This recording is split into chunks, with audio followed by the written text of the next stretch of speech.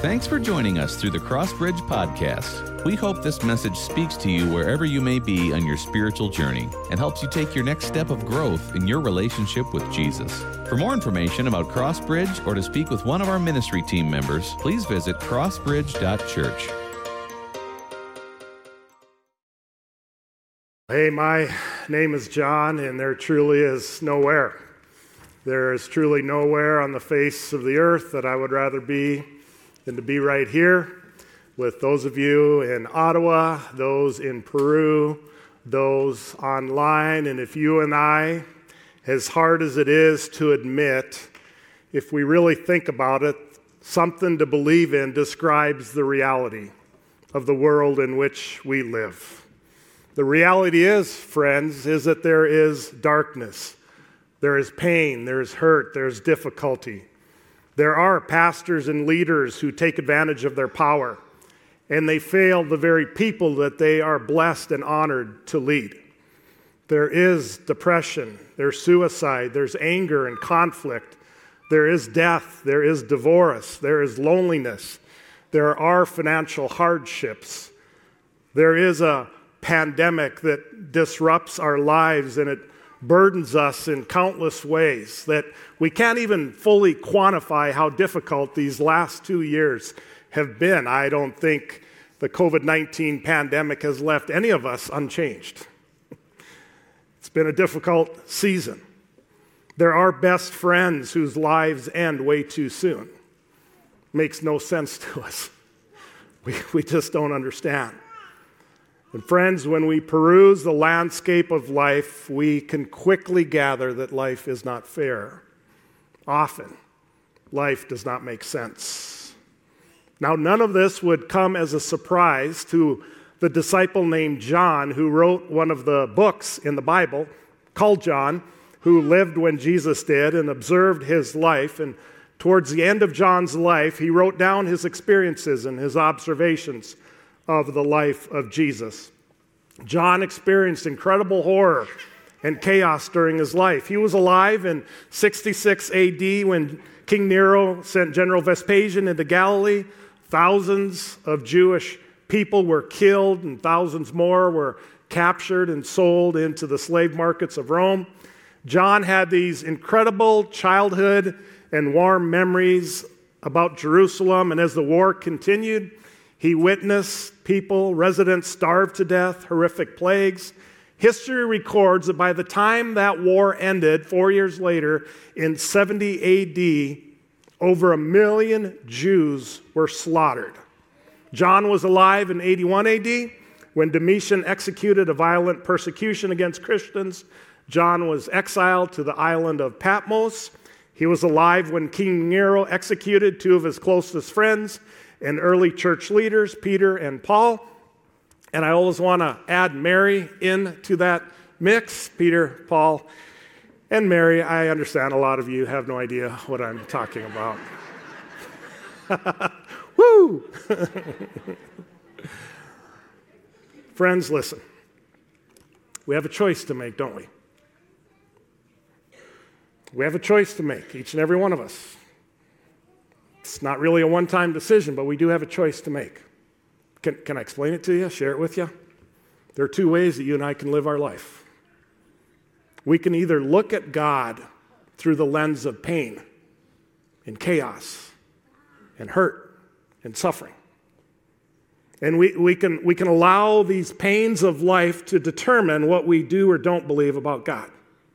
That's one way that we can live life. Or we can take an honest and authentic look at God. And every so often there is sometimes some perhaps meaning or some comfort to some of the pains and the difficulties in our life. So we're all going to live with some lens in life. We all know a lot of people, they live their life and they base everything, they look through the lens of hurt and pain and suffering. And they determine that's the God that they do or do not believe in. Pastor, friend of mine, started a new church in North Dakota. For extra income, he got a job at a motorcycle dealership. Mike knew absolutely nothing about motorcycles. He quickly quickly became, within about 3-4 months, he became the leading salesperson. Little trick in sales, sometimes the best salespeople know absolutely nothing about what they're selling. They just focus on meeting people and making them feel comfortable. And that Mike is off the charts good at that. So like someone would come in and they'd be looking at bikes and they would point to a certain bike and they'd be like, oh man, what size engine does that bike have? And he'd look at it and goes, oh, about this big, 3 feet by about 1.5 feet. And they would laugh and they'd end up buying a motorcycle from him. Well, when they found out, all the other salespeople found out he was a pastor, they began calling him Preacher Man. It was a week of Christmas, and they had a little sales gathering out on the floor, and at the end of their sales meeting, one of them looked at him and said, hey, Preacher Man, it's Christmas. Why don't you tell us something about Christmas within 5 minutes so that we can get to work? So Mike stood up. He goes, totally unexpected. He said, you know what? Only thing that comes to my mind is when I was a kid, before we opened up our gifts on Christmas Eve, my dad would pull out a Bible and he'd read the story of the birth of Jesus. And so he pulled out a Bible on his phone and he read through the story of Jesus. And that was his little Christmas, his talk for the day. Well, it kind of dispersed and they were chit-chatting, and all of a sudden one of the guys said, hey, Preacher Man, I got to admit to you, I had absolutely no clue. I did not know that the story of Mary and Joseph and shepherds and wise men, I didn't know that that was in the Bible. I had no idea that's where that came from. Well, and a couple of the other guys were like, whew, I'm sure glad you said that because I was thinking the same thing. I had no idea that that's in the Bible. So on this Christmas Eve, I thought it would be appropriate for us just to take a look at the Christmas story from the Bible. It's found in the books of Matthew and Luke, and I'm not going to read all of it. But I'll share with you, if you open your Bible to the book of Luke, at the very beginning, Luke shares with us that he was a medical doctor. He was one of the most accurate historians of his day. So Luke does not begin with once upon a time or in a galaxy far, far away. Luke starts with, I have interviewed and investigated those who were there, those who were eyewitnesses, and I've put together an orderly account. And Luke gives us all sorts of details. He's very detail-oriented. So in chapter 1, verse 26, he says, in the 6th month of Elizabeth's pregnancy, and you can read about that earlier in chapter 1, God sent the angel Gabriel to Nazareth, a town in Galilee. You can already see Luke is giving very specific details to a virgin pledged to be married to a man named Joseph. He's a descendant of David. The virgin's name was Mary. The angel went to her and said, greetings, you who are highly favored. The Lord is with you.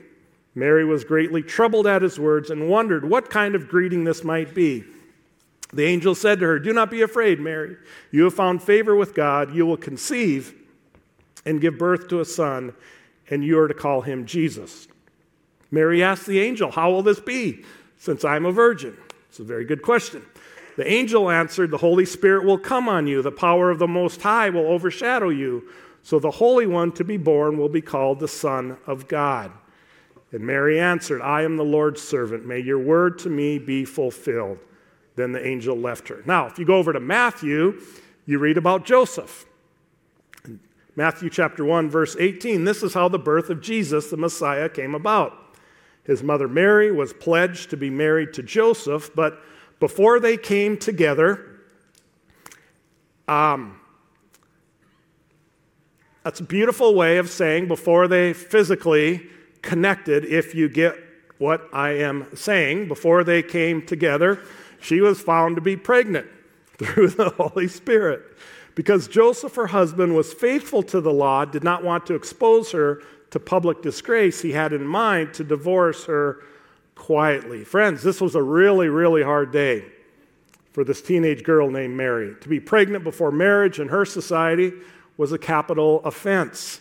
She could have been burned to death or executed for this situation.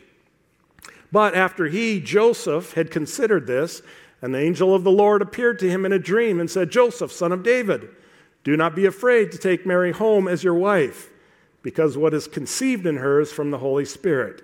She will give birth to a son, and you are to give him the name Jesus, because he will save his people from their sins. Now, all of the Jewish children, which Mary and Joseph were, They all learned at a very early age in their religious education classes that a Messiah was going to come, that a Messiah was going to set them free, rescue them from the unfair ruling of the Roman government upon their land. The Messiah would overthrow their enemies and restore them to a great nation.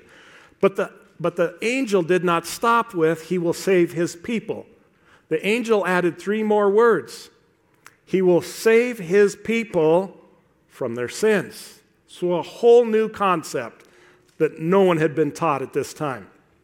Going back to Matthew chapter 22, or verse 22, chapter 1, all this took place to fulfill what the Lord had said through the prophet. The virgin will conceive and give birth to a son, and they will call him Emmanuel, which means God with us. When Joseph woke up, he did what the angel of the Lord had commanded him and took Mary home as his wife. So, when we began tonight's service, the kids read to us from Luke chapter 2. To travel from the small village of Nazareth to Bethlehem was around 75 miles. That was no easy trek in those days. And the reason Mary and Joseph traveled those 75 miles was because Caesar Augustus, who was the first king of Rome, decided to take a census. Does that matter?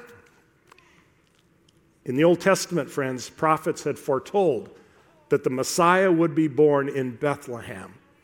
God used the king of Rome to help fulfill an Old Testament prophecy from 700 years earlier. The birth, the life, the death, the resurrection of Jesus Christ fulfilled 353 Old Testament prophecies from 700 or more years old. Mary, Joseph, Caesar Augustus, Jesus. Friends, listen, these are real people who lived in real places at a real time in recorded history. Hey, John, thanks for sharing all that wonderful historical data. What in the world difference does that make? I'm so glad you asked, otherwise we had no reason to keep going here. Some of you are like, man, I wish he wouldn't keep going. Friends, listen. Christianity is not based on a fairy tale. It's not based on blind faith. Christianity is based on the fact that something happened. Something most unusual happened 2,000 years ago. God came to earth, and things happened. And a noted historian named Luke and a very wealthy tax collector whose life was radically changed forever named Matthew wrote it down. It was talked about by eyewitnesses, shared throughout the early church, and people have died so that you and I can now own a Bible.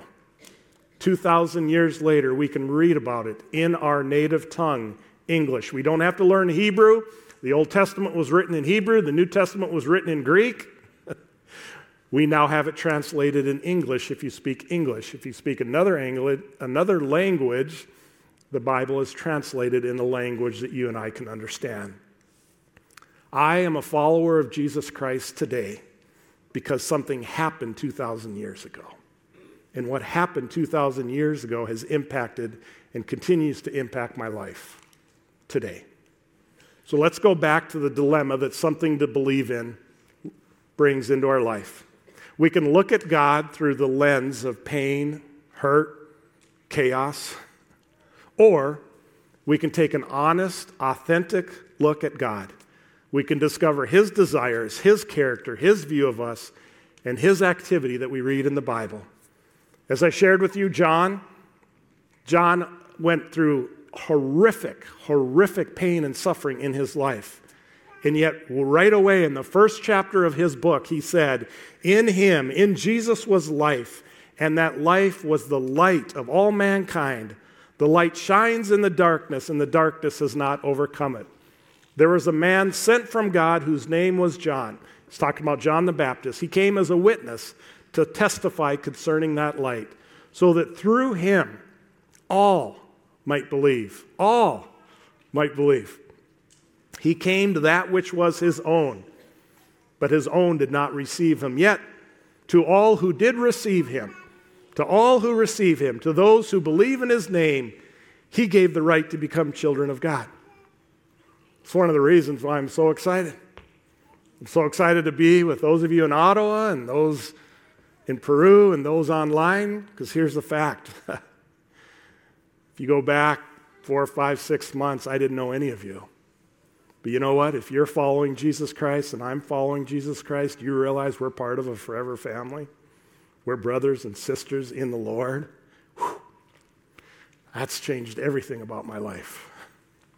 Everything. See, John wanted to tell us this isn't a fairy tale. This isn't just some story. This isn't Fantasy Island. And at this point, I'm so tempted to say, de plane. And once again, most of you have no clue what I'm even talking about. A few of you got it. A few more than Peter, Paul, and Mary, anyway. This is very personal. It's a personal story. God came near. He came to rescue. He came to redeem you. I'm just going to tell you a little story as I wrap up. 4 years ago, it was a week before Christmas. I had breakfast with a very successful business owner. His name is Don. In 1979, he took over a company that only had a few employees. Now, 4 years ago, he employed over 150 people. He had just opened a whole new branch in another city in Minnesota. Don is a great guy. He loves the Lord. He's one of the smartest strategic business owners and business people that I've ever gotten to know, and just a super wise guy. During our conversation, I don't even remember how we got on the topic, but he shared with me that his dad had died 7 years previously, and that his mom passed away 1 year after his dad did. And then he asked me about my parents, and I told him that my mom had passed away a year earlier and that my dad died when I was 1 year old. I shared with him how much I grieved the loss of my dad in recent years. Sometimes I thought it was going to get better, but sometimes that loss, it's still pretty real. Just keeping it honest with you. Well, at this point, I looked at Don, and he looked at me, and there we were, two grown men at Perkins Restaurant in Alexandria, Minnesota. And he had some tears streaming down his cheek, and I had some tears streaming down mine. We realized that we couldn't pick up a phone. He couldn't call his mom and dad at Christmas time, and I realized I couldn't either. Before I could say anything, Don looked at me and he said this, "Doesn't it seem strange that two men, grown men in their 50s, both pretty successful in their life and their careers, are sitting in a restaurant admitting that we both miss our mom and our dad?" He said, "I could see if we were little kids at Bible camp and we were crying because we miss our mom and dad, but we're like grown men." There was complete silence. And then he said this, "John, that desire to be relationally close to our parents is put into us by God." He said, "That is another reason why I believe we were created by God for a relationship with Him." I believe in every human heart there is a desire to be close and to be connected with our Creator. Oh, you can deny it, you can hide it, you can try and fill your life with all sorts of other stuff, thinking that longing is going to go away, but I'm old.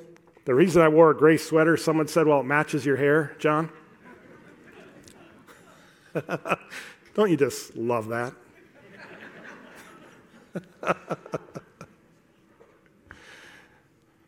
I'm old, you can trust me. I've hung out with a lot of different people in my life. You can deny it as much as you want. I believe in every human heart there's a desire to be connected to our Creator. I'm not here to force anything on you. I'm not here to convince you of anything. I am 100% convinced, based on the record of the Bible, based on my own personal experience, based on my observations of thousands and thousands of people, that you and I are created. We are wired in our inmost being for friendship with God. We were created to be close to God. The challenge is that there's a gap. Because of our sin, there's a gap between us and God. And for God so loved the world that He gave His one and only Son, that whoever believes in him, whoever places our faith and trust in him, he bridges the gap between us and our Creator. We have to believe in him. We have to receive him. Oh my goodness. It's good news. I don't know for you, that's good news for me. Just keeping it real, it's been a tough year. Whew. I was actually talking to my counselor last week, and he said, John, he said, give yourself some grace. He said, I don't know that you're being as kind to yourself. He said, this whole season of pandemic and all, it's all put a lot bigger burden on people than what we realize. Oh, we've tried to just fight our way through it and act as if everything's okay, but a lot of things aren't. We're still dealing with it. You either just stop reading the news. But friends, for 2,000 years in the Christian church, we have had a practice to celebrate that connection, that communion. With Holy Communion, we celebrate the opportunity that you and I have to be connected to our Creator.